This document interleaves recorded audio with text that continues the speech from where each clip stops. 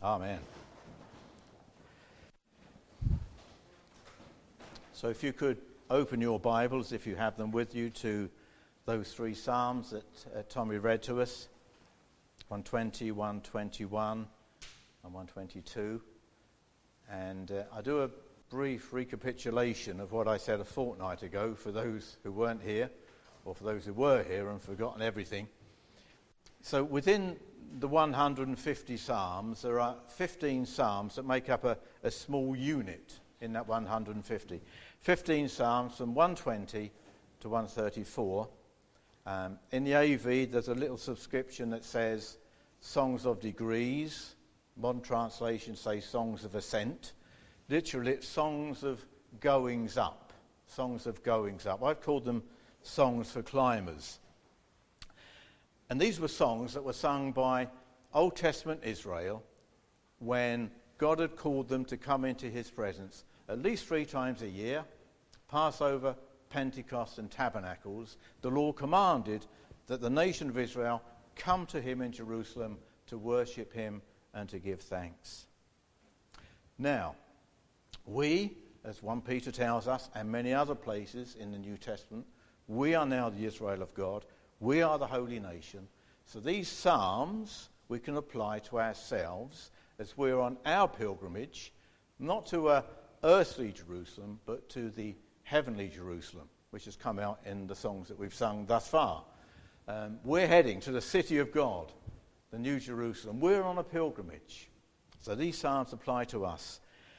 Now, Alec Motyer, one of the best Old Testament scholars England's produced, or had produced, he's died now, but he was the first to put me onto the fact that these psalms, these 15 psalms, are also in triplets, in groups of 3. So each of the groups of 3 represent one facet of our journey from here to glory, to the New Jerusalem. And we're looking at the first triplet. Last week, or 2 weeks ago, we looked at what I call the now of the situation, living in this world. 121 shows us the climb, and 122, we arrive in Jerusalem. We've reached our destination. Now, when we looked at the now last time, we saw that this place, this world, is full of lying lips and deceitful tongues and hatred that's manifested particularly against God's people. Christians are the brunt of so much hatred and wrong talking in this world.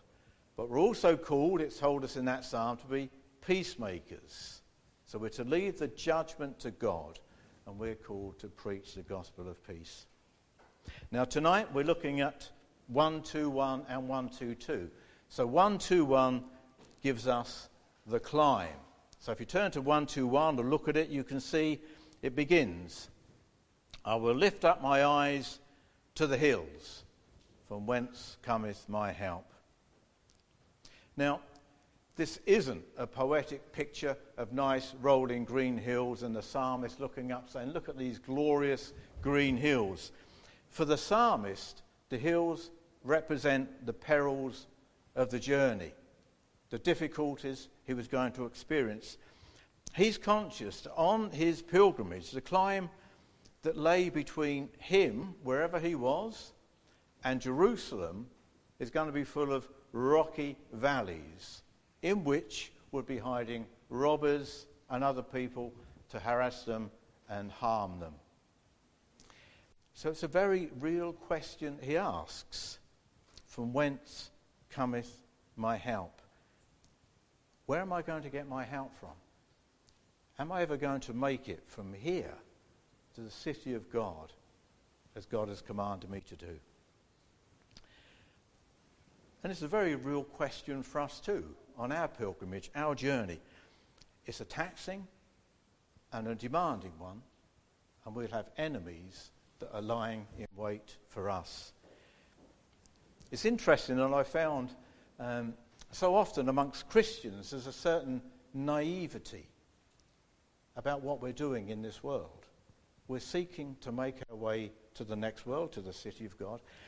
But on our way there, we are under attack from enemies who would love to destroy us if possible, but certainly to hinder us and to harm us. You see, when we accept God's call to come into his presence, then we automatically become enemies with God's enemies.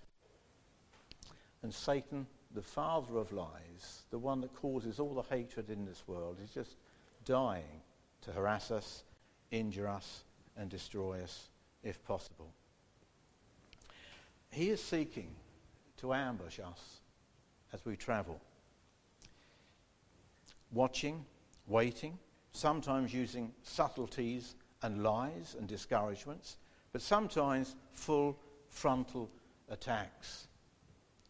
Imagine you're travelling home one night, maybe from Joe's farm into Farmore, and it's a dark pathway, and you're walking along there, and all of a sudden, from behind the hedge comes this huge, slavering, rabid dog, and he hurtles towards you, and you're terrified and you're frightened. You can smell his breath as he gets closer and closer, and he gets this close, and then he stops because he's chained up. And that's exactly the way it is with the enemy of our souls. Satan has been chained. The Lord Jesus has put him in chains, so he can't destroy us. If we're blood-bought, redeemed people of God, Satan cannot destroy us. But what he can do is destroy our assurance, our joy, and our peace, because he can make us fearful. Either a full frontal attack like that, and he's worse than a huge, slavering, rabid dog, can destroy all the things. But what he's seeking to do is to hinder us, to get us to move off the pathway. We're on this pathway to glory. We've been commanded by God to get there, and he's anxious to get off that path. So what we need to do is to not be naive and to be aware that we have an enemy, and he's seeking to hinder us and to harm us, and if possible, to destroy us. So be aware and not naive, and take heed of the psalmist in verse 2. My help cometh from the Lord, which made heaven and earth. So we look to him who made not only the hills he's travelling through, but every hill upon this planet, everything on this planet, even Satan he has made. Satan is his pet dog in a sense. We look to him who made everything. So we look to him, we depend on him. He has everything we need for our climb. So our pilgrimage is largely learning to live in prayerful dependence upon the Lord our God. He's called us to come into his presence. We are to depend on him daily for the strength and protection for the journey. We must pray for protection, and it's exactly what our Lord taught us to do, isn't it? The Lord Jesus Christ, in the Lord's Prayer, so-called, lead us not into temptation, but deliver us from evil. That is, don't let us be led astray. Don't let us be tempted off the pathway. We're on this pathway. We're heading for glory. Lord, save us from distractions. Save us from the subtle lies and deceits of Satan that would draw us off the path. And save us for being so frightened of the evil one that we step off the path, if only for a short time, just for a bit, just to catch our breath before we get back on again. And we need to pray. That the Lord's Prayer is such a good prayer to pray daily. And we start with the worship of God, don't we? We show him that we depend on him for everything, day by day. And we ask for his protection in this world. And the rest of this psalm elaborates really on this theme of the Lord's keeping of us. Verses 3 to 4. He's the God who protects us. He will not suffer thy foot to be moved. That is, he will not let your foot slip. And there's an interesting movement in verses 3 and 4 from the singular to the collective. He that keepeth Israel, in verse 4. And the introduction of Israel there just reminds us how central pilgrimage to our calling. That's what we're doing here on earth. We're not just here to wander around randomly. We're on pilgrimage. And the mention of Israel here just reminds us of that. Why did God redeem Israel from Egypt? Well, to bring them in relationship with himself. Ultimately, to bring them into the promised land. And it's just the same with us New Testament Israel. Why did God redeem you out of the world? In order to bring you into his presence. Ultimately, to bring you to heaven. And he's not going to lose you on the way. Jesus died and rose again to secure the end. It is finished. We were reminded of this morning that glorious thought. Jesus died and rose again to ensure that we will get there. And if he's secured the end, then surely we can trust him to secure the means to the end. To trust him that he will get us through this difficult world to where he wants us to be, with him in glory. And then in verses 5 to 8, he's the God who not only commands us to come into his presence and not only watches over us, but he accompanies us. The Lord is thy shade upon thy right hand. In other words, he couldn't be nearer. If you're in his shade, he couldn't be any nearer. And the right hand, usually in Scripture, indicates constant availability.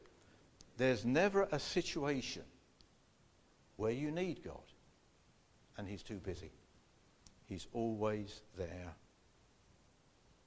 And in verse 6 we read, the sun shall not smite thee by day, nor the moon by night. This is telling us that the God who accompanies us stands between us and all the threats to our well-being whilst we're on this journey. The sun and moon speak of the totality of time, but they also speak of dangers seen and unseen, dangers of the dark and dangers of the day. And then verses 7 and 8 really summarise the most comprehensive protection imaginable. However, notice that it says he will preserve you from all evil. Not from all dangers, not from all problems, not from all discomforts, not from all bad situations. He will protect you from all evil. He will preserve, as it says at the end of verse 7, your soul. The inner you, if you like, the real you. He's promised to preserve your soul. And he preserves us. He's promised it, he guarantees it, he will do it. Now, he may do it in a way that we fail to understand with our limited, finite understanding and perspective. But he will guard us and he will keep us all the way to glory, even for evermore. So that's the journey. That's the promises we have as we embark on this journey. From the world that we left behind last time, we're on the journey. And these are the promises we have. Now, Psalm 122, which is the destination, gives us a marvellous, wonderful, motivating picture of where we're heading for. The reality of the Jerusalem that awaits us, the goal of our faith. This is a future reality to which we're climbing. And this is what keeps us climbing, and we will not be disappointed when we get there. I mentioned last time there's the fellowship of verses 1 and 2. Let us go into the house of the Lord. Our feet together. We travel together. We need one another. We're on pilgrimage, but we need one another. We need encouragement. We need support. And our destination now is a city. No longer are we dwelling in a tent in Kedar, as we were back in Psalm 120. It says Jerusalem is builded as a city that is compact together. That is, it's bound firmly together. It's a city of unity. Where, verse 4, God's people live under the authority of God's word, unto the testimony of Israel. That is the statutes of Israel, the word of God. It's a city, verse 5, where great David's greater son reigns, where right judgments are made. A city where everything is put right, where there is joy, peace, security, love, fellowship, all the things that people are looking for on earth and often searching in all the wrong places. They're only to be found in the Lord. And ultimately, only to be found in their entirety, in their complete substance, when we get to glory. And that's where we really belong if we're God's people. That's why we saw last time in 120, the psalmist said, "Woe to me that I dwell in such a place. Woe to me that I live in such a world." Because we know, if we're Christians, we don't belong here. We feel uncomfortable here. We're longing to be home. And that's where we're going. But we need to keep our eye on that far horizon that I've mentioned before. That's where we're heading, the far horizon. However, neither is it all entirely in the future. If you could turn to Hebrews chapter 12. I've only got one cross-reference. That's Hebrews chapter 12.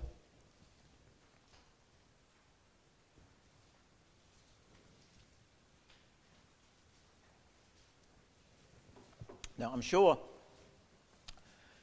if you've been in church more than twice in your life, you'll know that Hebrews was written to Christians who were being tempted to get off the pathway.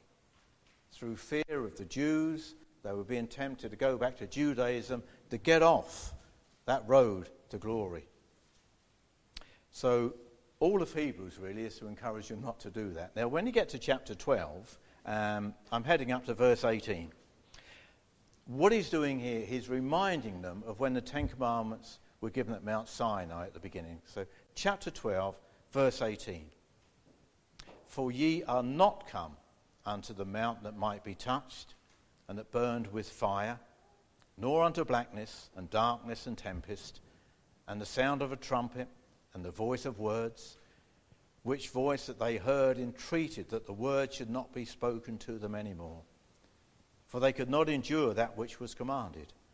And if so much as a beast touch the mountain, it shall be stoned, or thrust through with a dart.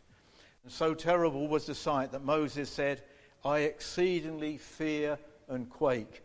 This is the old covenant. "I exceedingly fear and quake." Now read what he says.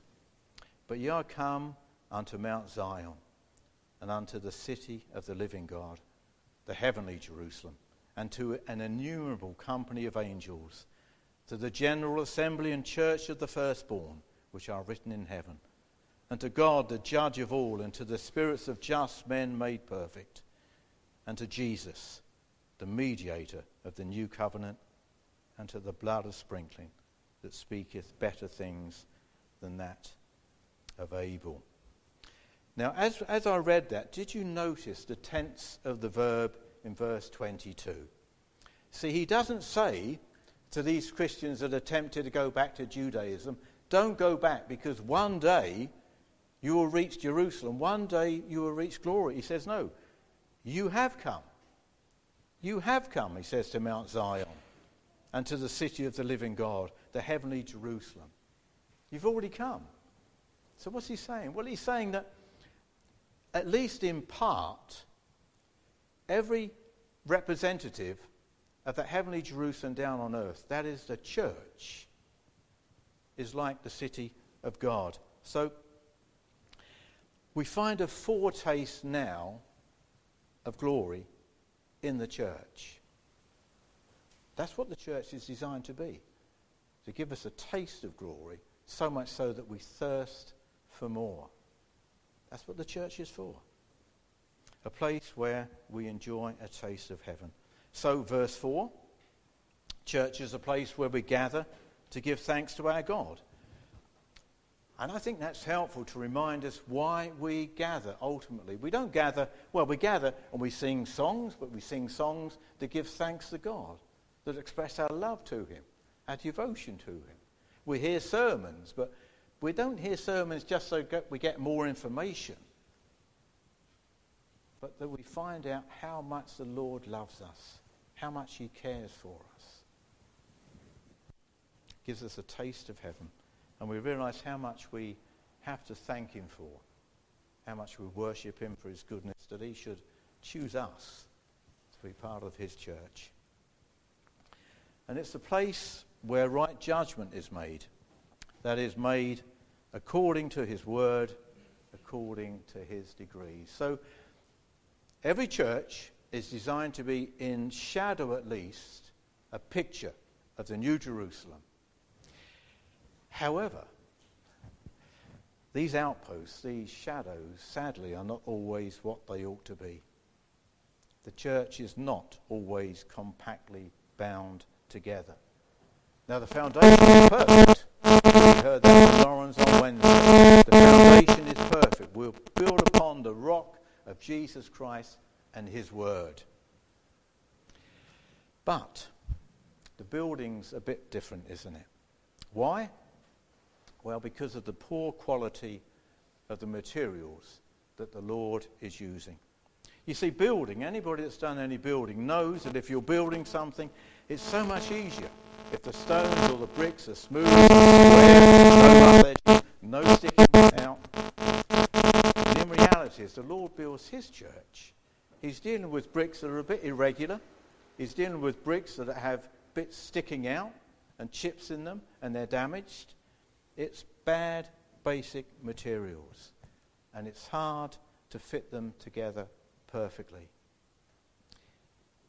And we're often like that because, not always, but often, because of the remnant of the fallen nature that still adheres to us, still sticks to us, still gives us rough edges.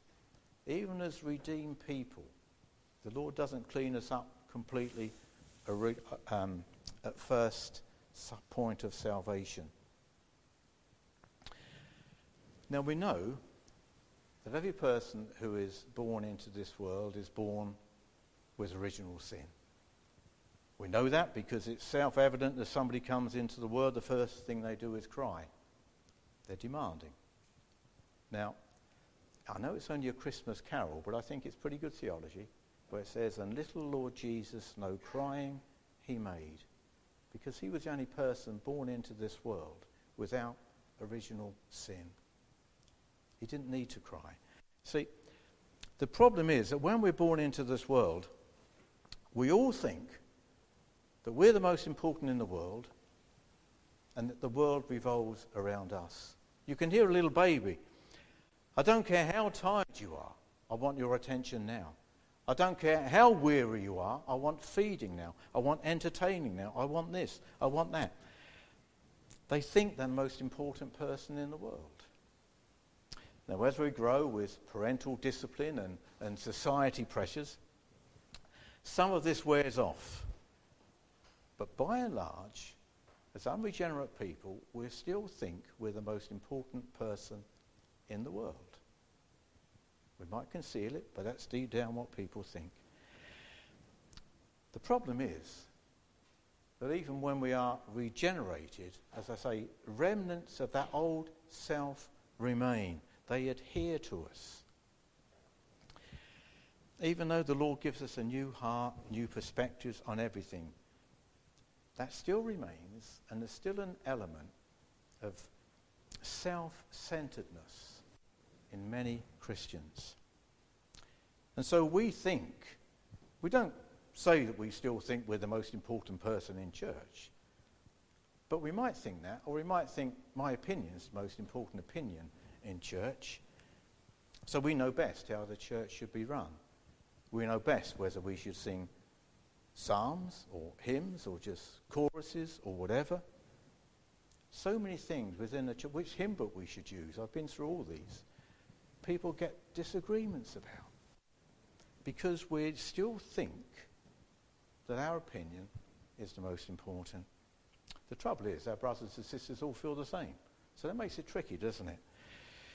And therefore, within churches, there is not always the joy, the peace, the security, the fellowship, the love that awaits us in heavenly Jerusalem, as there ought to be in the local church. Now, as the Lord builds his church, he does knock off these rough edges. He does refine us. He does shape us. He will sanctify us, in other words. But we're not to be idle recipients. We don't just sit back and wait for God to do that. We're called to work out our salvation with fear and trembling. We're told to participate in this work the Lord is doing. Now, in building, mortar is used to bind the bricks together. And mortar can also cover up lots of irregularities, lots of chips, lots of bad bits as you're building a wall or a house. And I want to suggest 3 elements that would make God's house more compact together, more bonded together. And the first is humility. Paul says in Philippians chapter 2 and verse 3, chapter 2 and verse 3, let nothing be done through strife or vainglory, but in lowliness of mind, let each esteem others better than themselves. Or, I'm going to paraphrase it, don't be selfish or argumentative or proud. Rather be humble and seek the welfare of others before your own welfare. So humility. And the second one is love. Peter says in 1 Peter 4:8, for love shall cover the multitude of sins. And what he means by that, he doesn't mean big sins. What he's talking about is that because we love one another, we're not constantly picking people up. We're not constantly getting annoyed by something somebody says or something somebody does. We overlook the little irritations, the little foibles of people, knowing that we're far from perfect ourselves. So we're not to take offence too easily. It's so easy in a church to, oh, so-and-so didn't speak to me today. I feel so snubbed and so offended. Well, get over yourself. You know, you don't know what that person is going through. So let's learn to look over. Let's, with love, look upon our brethren and give them the benefit of the doubt. So humility and love. And then thirdly, prayer, which is what the psalmist tells us to do in verse 6. He says, pray for the peace of Jerusalem. Now, I want us to see first what that doesn't mean. Because to me, this is a much misused verse. Anybody that knows me, my wife, but anybody that I spent time with speaking about scriptures know there are certain verses in the scriptures that are so misused so often they go down in folklore as being true. And this is one of them. This text has been taken, particularly by our American cousins across the pond. Pray for physical Israel in modern day, pray for physical Jerusalem in modern day Israel, and often along with that, pray against Palestine, Syria, Lebanon, or whichever Arab country at the time is in conflict with Israel. And it wouldn't be too far to say that certainly for the last 60, 70 years, US foreign policy has been predicated upon the fact that Israel are always the good guys and the Arabs are always the bad guys. And it hasn't got us very far at all, has it? That is not what the text means. If you disagree, we can talk about it tomorrow. What it does mean, and I think is obvious from where we're going thus far in the psalm, what it means is pray for the peace of the church. Pray for the outposts of this heavenly Jerusalem now. Pray for the peace of the church. And the text is even more specific. Now, some Bibles do it and some don't, but from the end of 6b, from 6b to the end of 7, there should be speech marks to indicate exactly what the psalmist is telling us to pray. Now, as I say, some Bibles put them in and some don't. So what he's saying, pray for the peace of Jerusalem. And what he says to pray, they shall prosper that love thee. Peace be within thy walls, and prosperity within thy palaces. And the Hebrew word there translated prosper means prosper in being in well-being, in feeling secure. So we are to pray that all those who love the church and all the church represents feel safe and secure within the walls of the church. Safe from all those things that we saw in Psalm 120, the lying lips and the deceitful tongues and the hatred. Church should be a place where God's people find peace, love, care, encouragement, support. A place where brothers and sisters have all got one vision, one aim, to help one another on the way to glory, on our way to the heavenly Jerusalem. Encouraging one another as we travel together along this pathway to meet the Lord. There should never be gossip, cliques, criticism, discouragement, backbiting, or any other hindrances to our pilgrimage. We need to pray for the peace of Jerusalem. But of course, even as we pray for such things, we can be self-centered, thinking mainly of ourselves. I want to be loved and cared for. I don't want to be discouraged.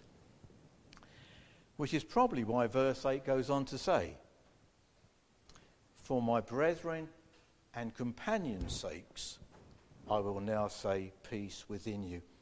It's for the sake of others that we pray this prayer. So, for example, I pray for James that he will feel secure and loved within the church.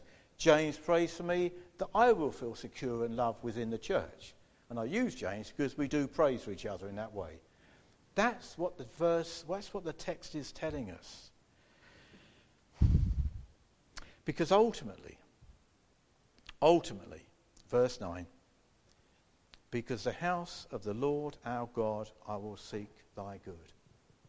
At the end of the day, we pray for the peace of Jerusalem because this is not our house. This is God's house. Who are we to not pray for God's house? We pray for this because God's honour is at stake. A Christ-centred, Bible-believing, loving fellowship is such a beacon of light to a watching world. And the world does watch us constantly, looking for slip-ups, looking for things they can complain about that can make the news. But a Christ-centred, Bible-believing, loving fellowship is such a witness, such a light. People can say, my, how those people love each other, as they did the early church. And a dysfunctional church, where those things are not found, is a travesty of all Christ died for. So, brethren, let's be humble, let's be loving, and let's pray for the peace of Jerusalem. Let's pray for our church. And let's do that now. I'm going to pray.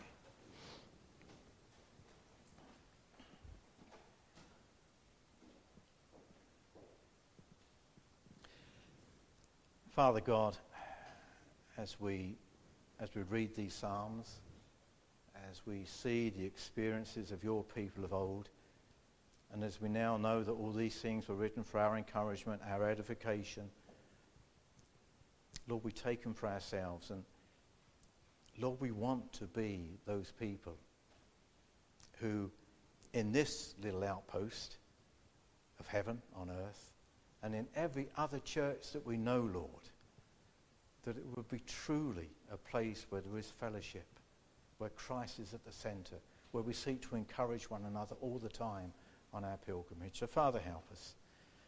Lord, we're all conscious that we're so self-centred much of the time, Lord. Father, deal with these remnants within us, we pray, that we can be other-centred. We can look out and see, how is my brother and sister in need?